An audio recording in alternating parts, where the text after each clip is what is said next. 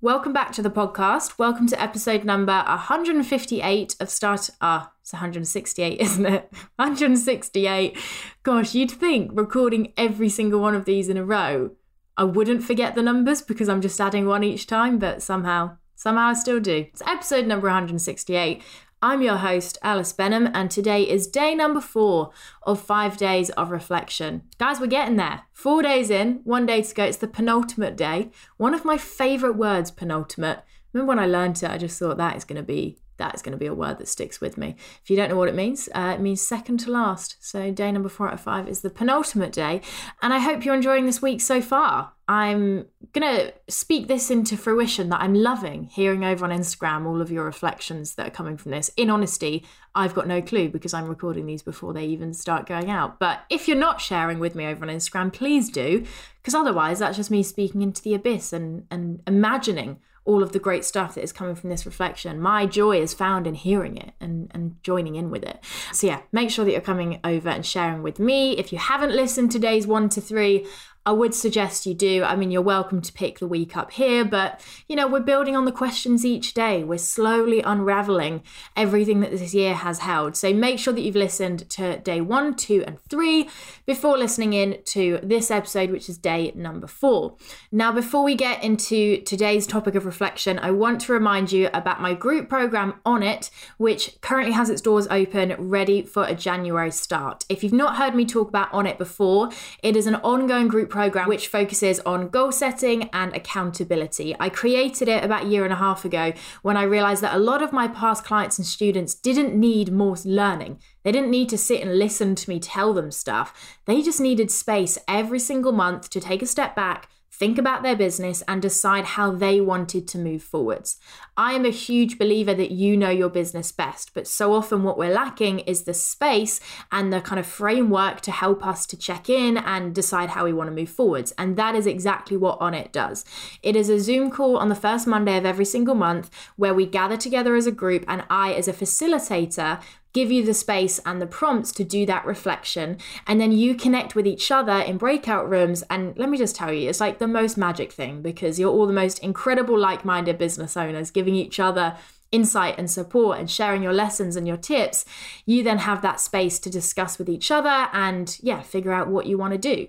It follows the framework that I came up with and I follow with all of my programs, clients, businesses, myself, which is yearly intentions, quarterly goals, and daily actions. So depending on the time of year, we do a different thing in each call. For example, January's call is a big one. We're going to be setting 2022 intentions and Q1 goals.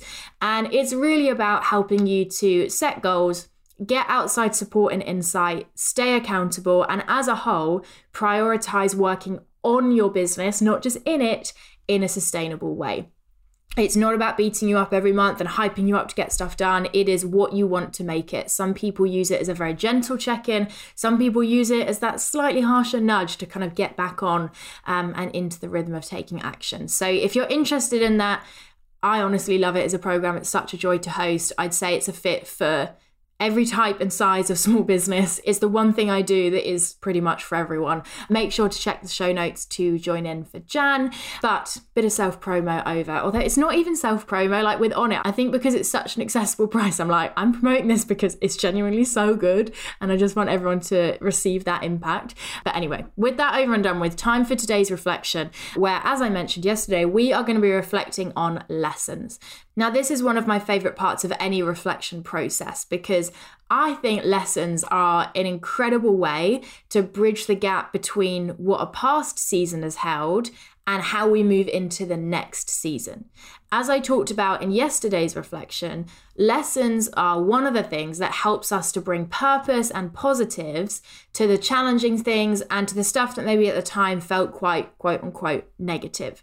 I love the quote of when you take action, you either get the result that you wanted or the lesson that you needed. And in fact, when you get the result that you wanted, you also get a lesson, because as we reflected on in day 2, if something goes well, you learn a lesson about what helps you to get wins and what helps you to take positive action. So today I'd like you to reflect on what lessons you have learned this year. What has 2021 taught you? And I would encourage you to reflect on this in 3 areas.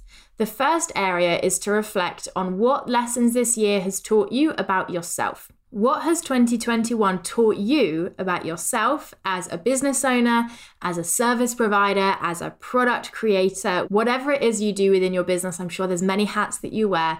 What have you learned this year about yourself? I'd encourage you here, look at the reflection you've already done. When you look at your wins, what do they teach you, or what did they teach you about yourself? When you look at your challenges, what did you learn as a result of those? Might be that when you look at your list of challenges, you conclude, hey, this year I've learned I am incredibly resilient, or I am really hardworking. I want you to reflect on these personal lessons, because I think we can jump straight to just thinking about what we've learned about our businesses without first thinking about what we've actually learned about ourselves. It might be that you've learned something this year about how you work at your best. It might be that you've learned something this year about how you want your day and your week to look as the business owner. It might be that you've learned this year about the work that you do like doing and also the work that you don't like doing. It might be that you've learned something about your character and about the way that you show up for your business. What lessons has 2021 taught you about yourself? The next thing I'd like you to reflect on is, what has this year taught you about your business? So what have you learned this year? What has 2021 taught you about the vision that you hold for your business, about where you want it to go? What has this year taught you about what your business is capable of, and perhaps also what it's not capable of? When you look at those wins and look at those challenges, what can those teach you about the strengths and the limitations that your business might have?